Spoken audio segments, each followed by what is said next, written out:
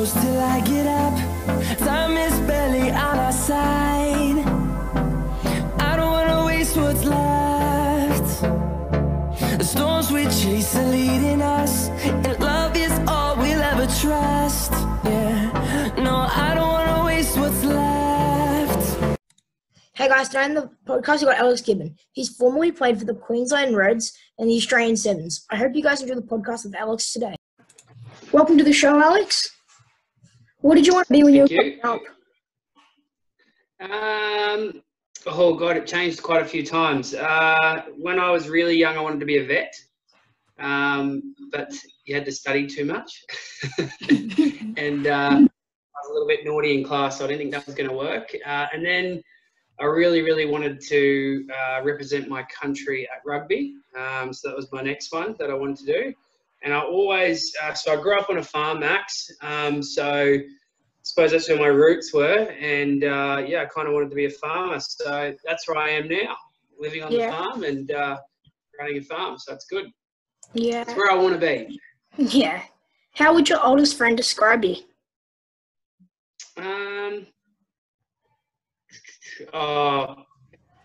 Probably driven and annoying and fun, I'd say. What are you most proud of?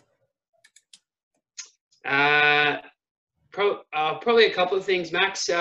Playing for my country. I think when I was growing up in the era, rugby in Australia was really quite big, you know, with like your George Smiths and winning a World Cup.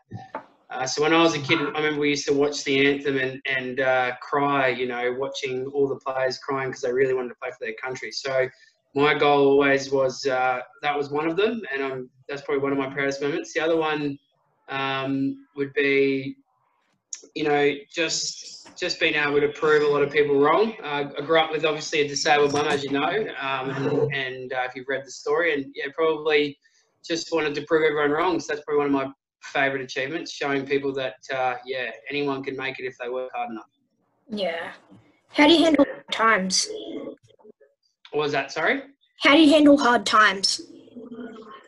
I attack them hard.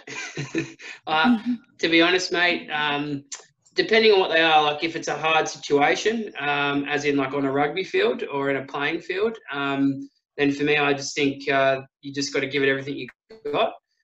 If it's from an off-field perspective, and you mean like a tragedy or you know things like that, I think the best thing you can do is talk to people. If you talk to people about things, yeah, there's always other people out there that have got worse problems than you. So yeah, that'd be the two things. Yeah. What was your path to professional rugby? So I went to it was a very long and treacherous road. So I went to a school called Woodlawn, which is a rugby league school in Lismore, Northern New South Wales. And I mainly played rugby league there, but Joe Roff, his dad, Glenn Roff, was actually our principal. So former Wallaby, and he really, at a rugby league school, was pushing rugby union as hard as he could. And I used to play hooker, and I was a very skinny little hooker. And I remember he always used to, you know, just loved my aggression. So he would put me in the forwards. And then in year 10, I made New South Wales country. So I would have been 17. And then I got the New South Wales Country Player of the Year. And when I did that, I got a couple of opportunities to go to private schools. So one of them was Newington in Sydney and Trinity, or Nudgee in Brisbane. And I chose to go to Nudgee because it's only 2 hours away from my family and it's much closer. And yeah, basically went there, and then it was actually really tough and really enjoyable. But I didn't make first 15. I played second 15 at Nudgee.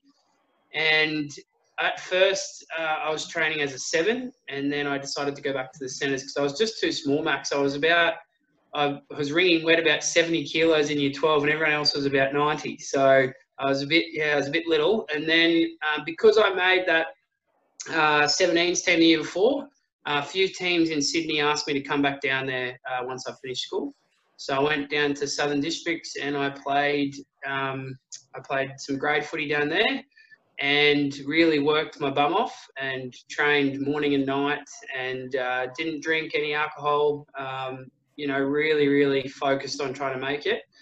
And I remember Mick O'Connor invited me to a sevens training session, and I came dead last in every single test. And I think he was never going to ask me to come back ever again. So that really gave me an idea of where I was at, at the professional level, and I was a long way off. So I worked my bum off for the next about 12 months. Would ride every morning on the push bike at 5 o'clock before work, and then when I got home, I'd go to the gym. Next, there was a sevens tournament in Kiama, and I called him and I said to Mick O'Connor, I said, "Hey mate, come down and watch me, and then I'd like to come back to one more training session." So I came back, and when I went back, I won every single fitness session.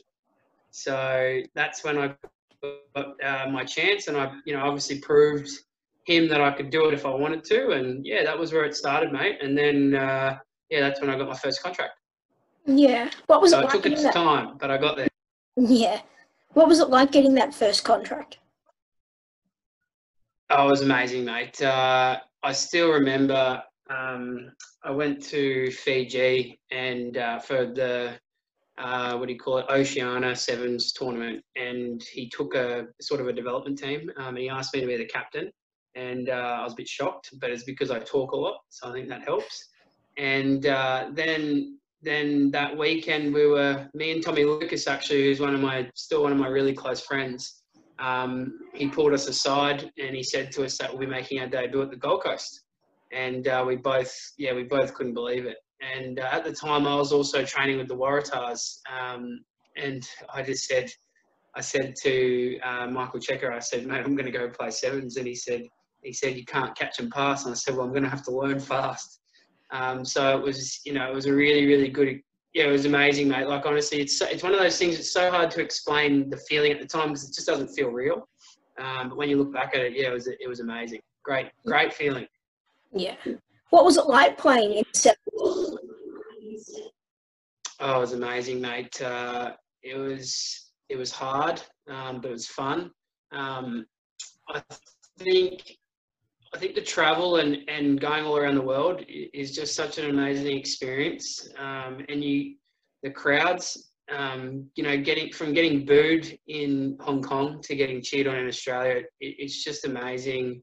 And the support that some of these countries get and the atmosphere in those finals, it is just, it's something that, everyone's got to try and experience it at one stage. In terms of the game itself, like it's just changed so quickly in the last 5 years, and seeing as though it's an Olympic sport and it's very professional now, it is a hard game. And if you don't give it 100% every time, you can look like an idiot. And there's plenty of times that I've looked like an idiot, I can assure you. I can actually tell you a funny story. I still remember it.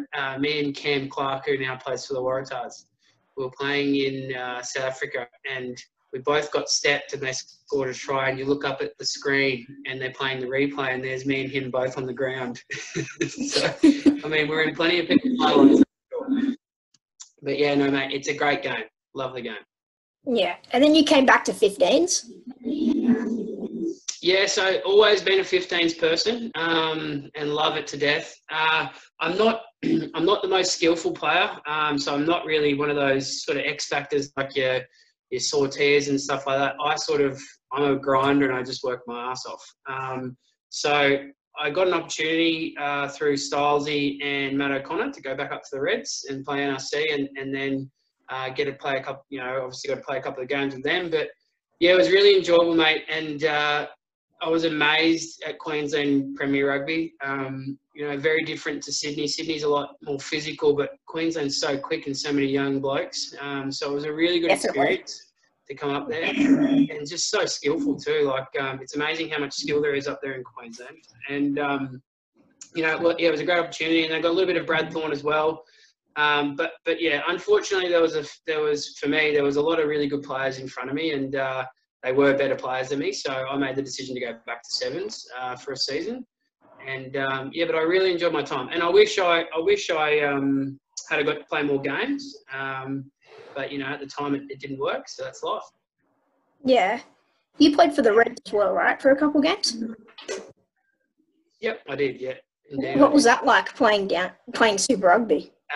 Well, it was awesome. It's amazing, Max. You don't realise how close these levels are. How close some of the jumps are between sports. But again, when you're there, you've only got to do your job.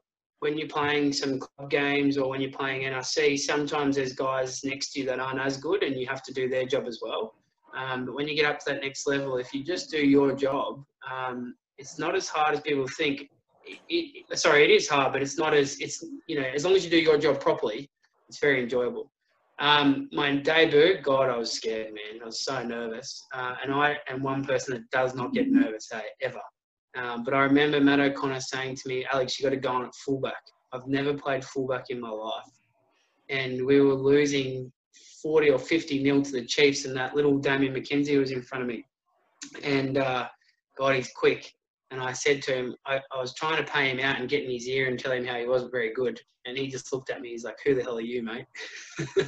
And then, it was quite funny. But, mate, it was really enjoyable. And I wish I played more games. But, yeah, I think the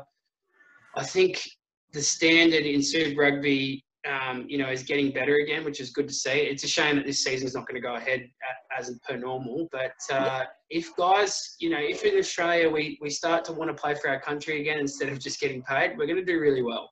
And I think that's something that it looks like some teams like the Reds are doing really good. They've got a lot of young kids that want to be there, which is what we need.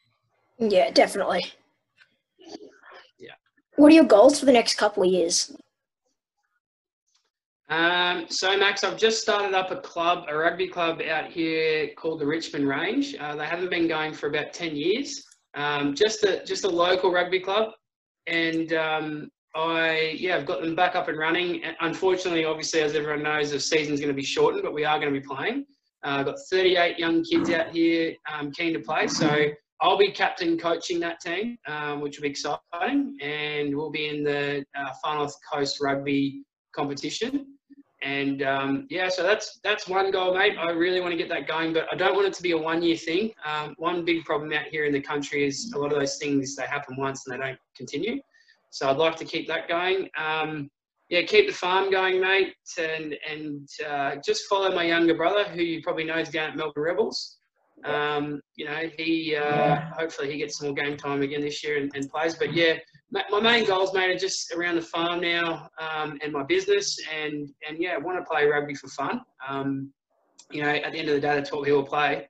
And I'd love to make New South Wales country again, the senior team, and that's one of my big goals. And I want to try. I'm still young and I'm still fit, so I'm going to try and play that semi-professional football for as long as I can. And my partner probably doesn't agree with it, but that's my goal. So yeah, definitely. Yeah. How are you keeping yourself busy and fit during this little period? Okay, so I chase cows. That helps. And I've actually got a home gym out here, so I train every day at the moment.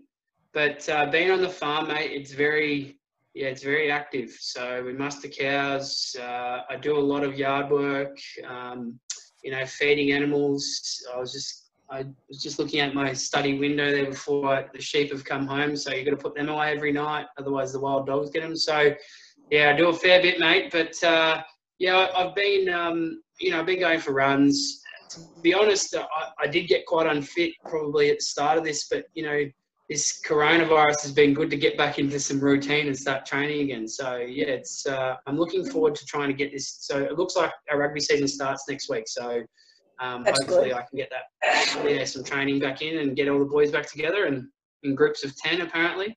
But it'll be good to get back in. But that's what I've been doing, mate. Just farm work and a bit of gym and training. Yeah. Who's the worst teammate to run with through your career and why? Oh, God. A bloke named Paul Asquith, who's now over at the Scarlets in Wales.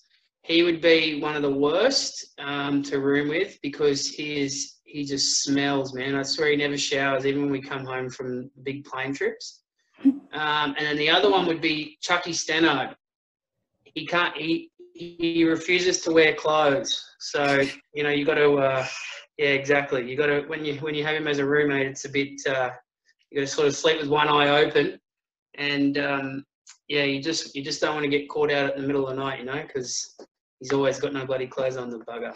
But yeah, those two maybe the worst. Yeah. What's the best word that can describe you right now? Content. Yeah. What advice would you give a 12-year-old today? Play as much sport as you can. Get involved with as many sports as you can.